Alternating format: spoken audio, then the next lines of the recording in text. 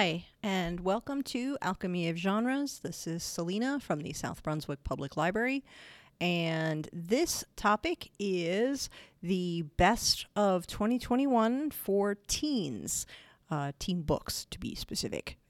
I might not be a teen, maybe you're not a teen, but you might read teen books. These are my picks, not necessarily those that will agree with the main contributors and decision makers in the world. And these are also based on things that I have read this year. So they may be a smidge older. I did include some things that I read in late December of last year because I feel like that still counts. It's within the year, and it seemed rather arbitrary. There was a couple of things that happened right at the end of last year. I count them because it's my podcast and I can do that. So there you go. Anyway, let's jump right into this. I wanted to give you a heads up really quick. We are not posting any podcasts for January. I'm taking a break and reading and getting caught up, and starting in February, I will be doing one podcast a month, one for teens, and then another month would be one for adults, or 2 in a row for adults, but it'll be clearly labeled, and they will just be the best books I have read that month. So there might be a short one of a couple titles, there might be a longer one of several titles, and I may post one for teen and one for adult if I have enough content. If not, then it'll just be one for the month that will be one or the other, and they'll be clearly marked on the intro part. Anyway, thank you for listening. Sorry for the long intro, and let's get started. The first book is by Nisha Sharma. It's Radha and Jay's Recipe for Romance. This is a fun, sweet romance. It follows Radha and Jay through senior year at a performing arts high school. The majority of the focus isn't really on the romance, which I kind of liked. It's on their journey to separate and find their dreams from what is expected of them from their families, or what they believe is expected of them from their families, because sometimes what we think they want and what they actually want aren't necessarily the same thing. So I really liked the deep character building Sharma did here in this book. It made a nice, simple teen romance into something a little deeper and more meaningful, and I highly recommend it. Tonight We Rule the World by Zach Smedley. Smedley tackles the topic of sexual assault from a male perspective as the victim and not as the abuser.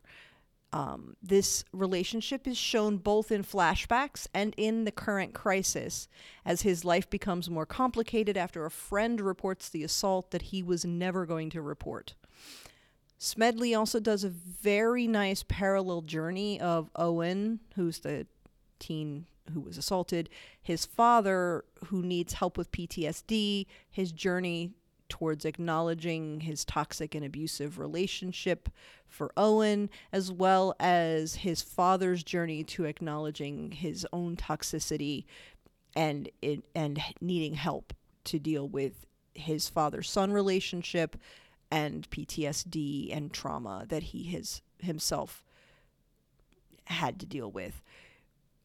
I really recommend this book because it shows the importance of consent and the acknowledgement that toxicity in a relationship is bad for everyone. And yes, an assault can happen on a male from a female if the female is not listening when someone says stop. So it is not an explicit book, in case you're worried, but it does explicitly talk about toxicity and abuse and how that can escalate without you acknowledging it. So I highly recommend that one. The next one is A Complicated Love Story Set in Space by Sean David Hutchinson. I really love this book so much. When Noah closes his eyes on Earth and wakes up in a spaceship about to explode, he's pretty sure things can't get weirder. Boy, is he wrong. Trapped aboard the ship are also DJ and Jenny, neither of whom remember how they got there either. Together they face all the dangers of space, along with murder, aliens, a school dance, and one really, really bad day. But none of this can prepare Noah for his biggest challenge, which is falling in love. And love is complicated enough without also trying to stay alive in space when you don't know what you're doing. I really love this book. It plays with expectations. You think you know what's happening and it twists again. It was just a really complicated love story set in space, and there's humor and there's action, and it was just total fun. Cemetery Boys by Aidan Thomas. Yadriel has summoned a ghost, and now he can't get rid of him. When his traditional Latinx family has problems accepting his gender, Yadriel becomes determined to prove himself a real brujo, which is a male witch. With the help of his cousin and best friend Maritza, he performs the ritual by himself with her, and then sets out to find the ghost of his murdered cousin and set it free. This is the part of the ritual that a brujo follows. A bruja, a female witch, has completely different powers and a completely different expectation set, and Yadriel is transgender and struggling to find acceptance in his community, just to clarify. The ghost that Yadriel summons, however, is actually Julian Diaz, and Julian is not about to go quietly into that good night of death. He is determined to find out what happened and to exact justice. Yadriel agrees to help. He doesn't really have much of a choice. Darkness in this book is in the form of witchcraft, ghost, Santa Muerte, which is a deity of death. There's transgender bias discovered and talked about. Latin culture, family acceptance, but ultimately it's about trying to follow your heart and believing that you can do what you want to do regardless of what society says you're allowed to do as far as like gender expectations and roles in society. I really liked that book. It was an interesting, creepy, dark story, but also a hopeful and loving story, and I highly recommend it. Moving on, Muted by Tammy Charles. Muted is a very dark story of a man with power, charisma, and connections, using young girls for their talent and drive, and ultimately destroying them.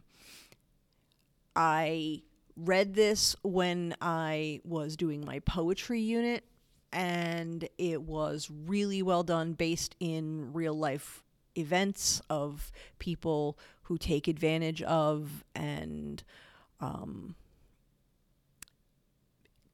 promise many things to young girls who are trying to make it in the entertainment industry, and then ultimately leave them broken and sometimes dead.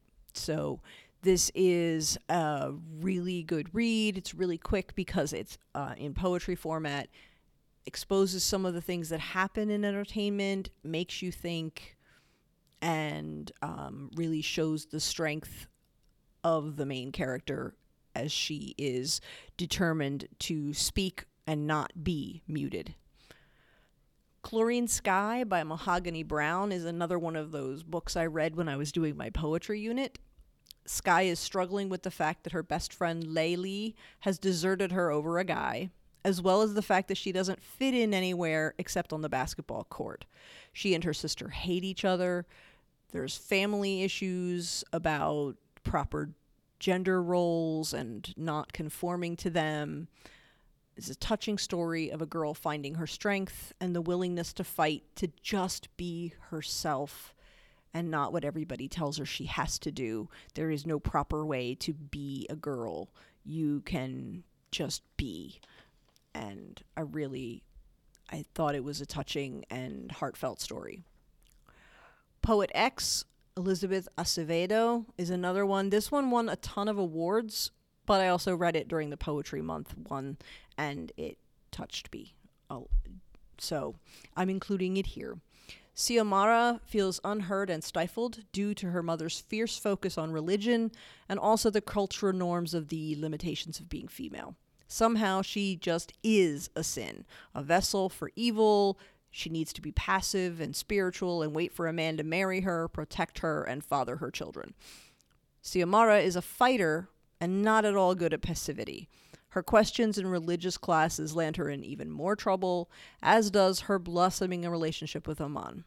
In Poetry Club, she finds a way to give voice to her frustrations, her emotions, and her questions, and in sharing her poetry, she finds the strength to speak her truth.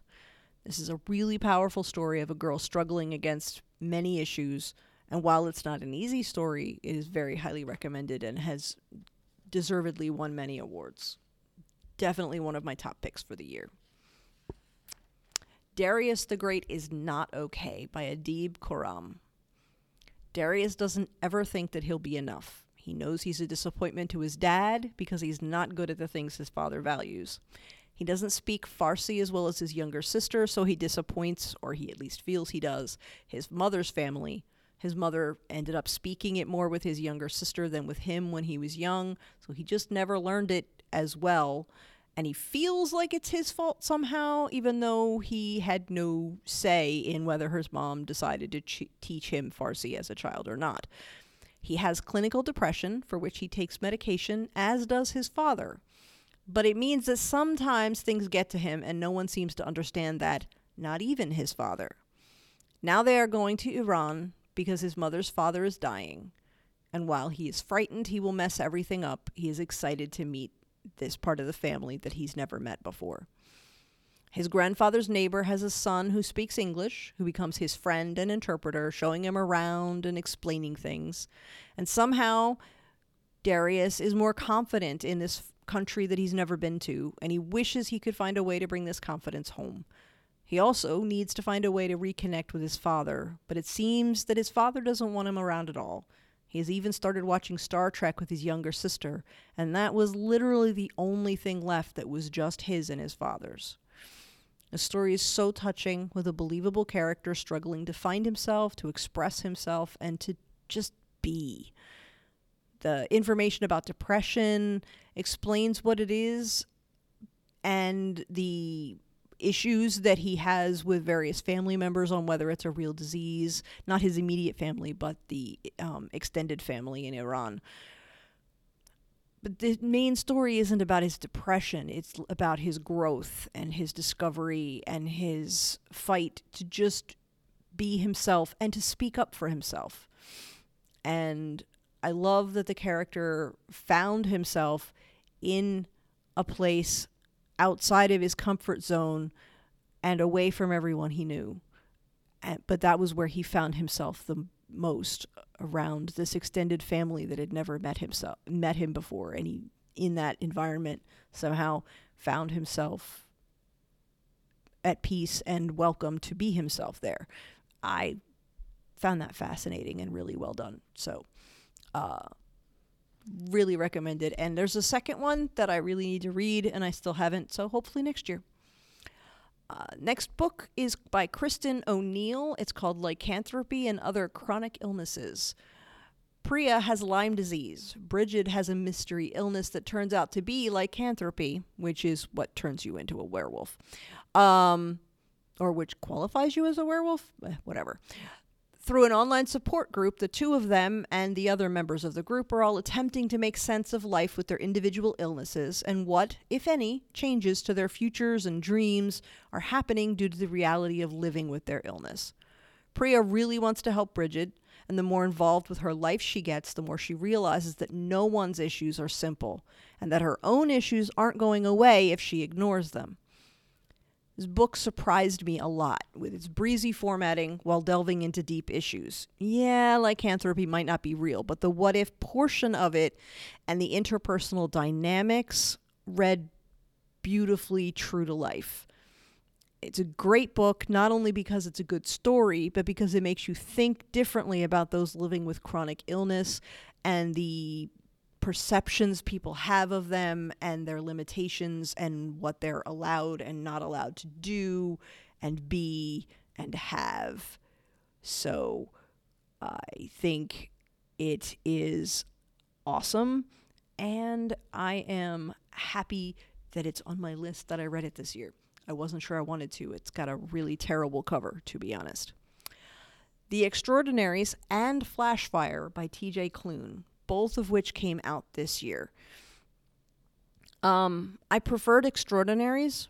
I think actually Extraordinaries came out in 2020, but I read them both this year. So anyway, Nick has some issues, and he knows this. The biggest issue is that Nick needs to be an extraordinary, which is another word for superhero. He needs to be able to save people like his mom, who died in a bank robbery, or like his dad, who's a cop and works too hard in a dangerous job and is the only parent Nick has left. I really love both of these books. I preferred the first one over the second one, but they both are equally sweet and powerful. There's moments of realism and deep emotional connections about who are superheroes or extraordinaries, what makes them that way, and why they're important, along with just being a teenager, being gay, being anxious, and having issues. He has ADHD, which he takes medication for, and Klune goes over how these different factors affect Nick's life and his decisions, and also just his own personality being what it is, and how he can be oblivious to what's right in front of his face while paying attention to the little thing in the corner that's bothering him from his ADHD. They're also really funny books, which Klune is great at bringing in these moments of humor that will make you laugh and then spiking it with a powerful moment that will make you almost cry. So I really enjoyed these. Yes, they're superhero books, but they're also books about growing and grief and falling in love and being a teenager and defying expectations and trying to figure out what you want to be in your life and all of those growing issues that we have. It's really well done, and I highly recommend it. The next book is called Camp by L.C. Rosen. 16-year-old Randy loves summers at Camp Outland, which is a camp for queer teens. He also has a crush on Hudson, and he has for years. But Hudson only likes straight-like masculine guys. He doesn't like artsy, fartsy boys who wear nail polish and sing and dance in the plays. So this summer, Randy decides he is going to be the guy that Hudson likes. But the longer it goes on, the more he questions. If he is hiding who he is, does Hudson really like him, or just like who he's pretending to be? I really enjoyed this thoughtful book about being true to yourself and also examining some of the biases in the gay community against various typecasting sounds like it's not a real thing, but it is a real thing that sometimes the perception and the patriarchy and misogyny makes people decide that they shouldn't or couldn't or won't like a person who exhibits character traits that are too gay or too female or too male or too much or even too camp, which is sort of a double entendre with it's about a camp, but it's also about being camp and theater and wearing makeup if you want to or not if you don't want to. And it's a little simplistic, but it all happens in one summer, so Rosen has to sort of squish it all in there. And he also gives a little bit of a moment when Hudson is examining his own biases and what he's allowed to be with his family and what is safe for him to be in order to keep his home, which is sad that in 2021, almost 2022, we have to still think about that. But there are many teens whose homes are not safe for them to come out into.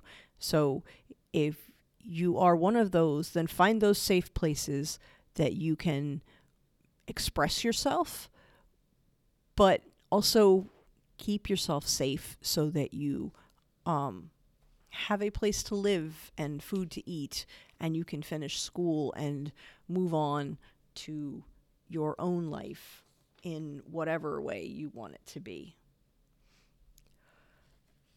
And so I really enjoyed the book. It's not as heavy as I just made it sound. It's a fun book, but it has those deep moments that unfortunately are a part of our life in these United States. I have a graphic novel, Flamer, which is set in the 90s at a Boy Scout camp where a young man realizes his sexuality and faces losing his last bastion of hope and normalcy because he loves the Boy Scouts, but real Scouts can't be gay. And for an already struggling and ostracized boy, the thought of losing that last link brings darkness and despair. This book is a look at anti-gay biases, homophobia, and toxic masculinity in the guise of boys being boys, and all from the viewpoint of a lost and hurting 12-year-old boy. It's a hard read because the imagery and the despair are palpable, but I really encourage you to do so because it was so well done, and I really feel like it's an important read, and whether or not you identify as LGBTQIA or not, I think it's important to recognize those issues and just recognize it, see it for what it is, and then maybe try to make the world better for the next generation. Moving on. Do You Dream of Terra 2 by Tammy O. In this alternate Earth science fiction story, we have already figured out space travel, visited Mars, and started to explore further out, even before the 1980s. So this is what it is. When an Earth-like planet is found, it's decided to form an exploration mission to look into the planet and start getting it set up for human habitation, so as to relieve the population issues, the ozone, the trash, all of those issues that we are now even currently facing. Great Britain won the rights to send the first flight, and they set up a contest to select 6 teens, and they've already selected the 4 adults to go on this 23-year mission to this planet that they've named Terra 2. The book jumps back and forth between the process of the selection and all that goes with it, and all the things that have happened in this 10-year period leading up to the flight, and also the first year of the flight itself. So it's going back and forth. You've got the history of what they've gone through, what they've been through, and also what they are currently going through on this actual mission out in space. Story is told in all 6 voices of the teens and the adults as they recount their worries, issues, difficulties, stressors, being trapped in a spaceship with the others for the foreseeable future. 23 years is a very long time. It's a fast, exciting read, jumping around to see everyone's point of view. It's done very well, and it adds to the heightened sense of peril and worry. And I read it in a big mad gulp because it was just so well done. I highly recommend it. And last but not least is Heartstopper, books 2 and 3. I read book 1 in 2020 at some point, but I read 2 and 3 in 2021, and book 4 is coming out in 2022, and I can't wait. This is by Alice Oseman, and Heartstopper just keeps being so good. She's building on this relationship between 2 boys who are falling in love. The one knew he was gay at the beginning. The second is becoming aware of the fact that he identifies as gay because he's falling in love. and Charlie is the out and proud and a history of being bullied at school for his sexual orientation. Nick is not popular, but he's not unpopular. He's an athlete, he's a nice guy, and he's falling in love with Charlie. The story could be set anywhere, but it is set in Britain, so a few moments happen in book 2 or 3, I forget. I think it's 3 when they're off to France for a school trip. But it's a really sweet story, and watching their relationship build and watching them discover just life as a couple and the adjustments that they make and meeting other couples and doing coupley things, and so sweet and so well done, and I highly recommend it. And that is it for me for the year. Those were my picks for best books, and I will continue to read and enjoy, and I hope you do as well. Feel free to follow the podcast and or the blog, which I also post, and I hope to hear from you soon. Thank you, and have a happy new year, and support your public libraries. Goodbye.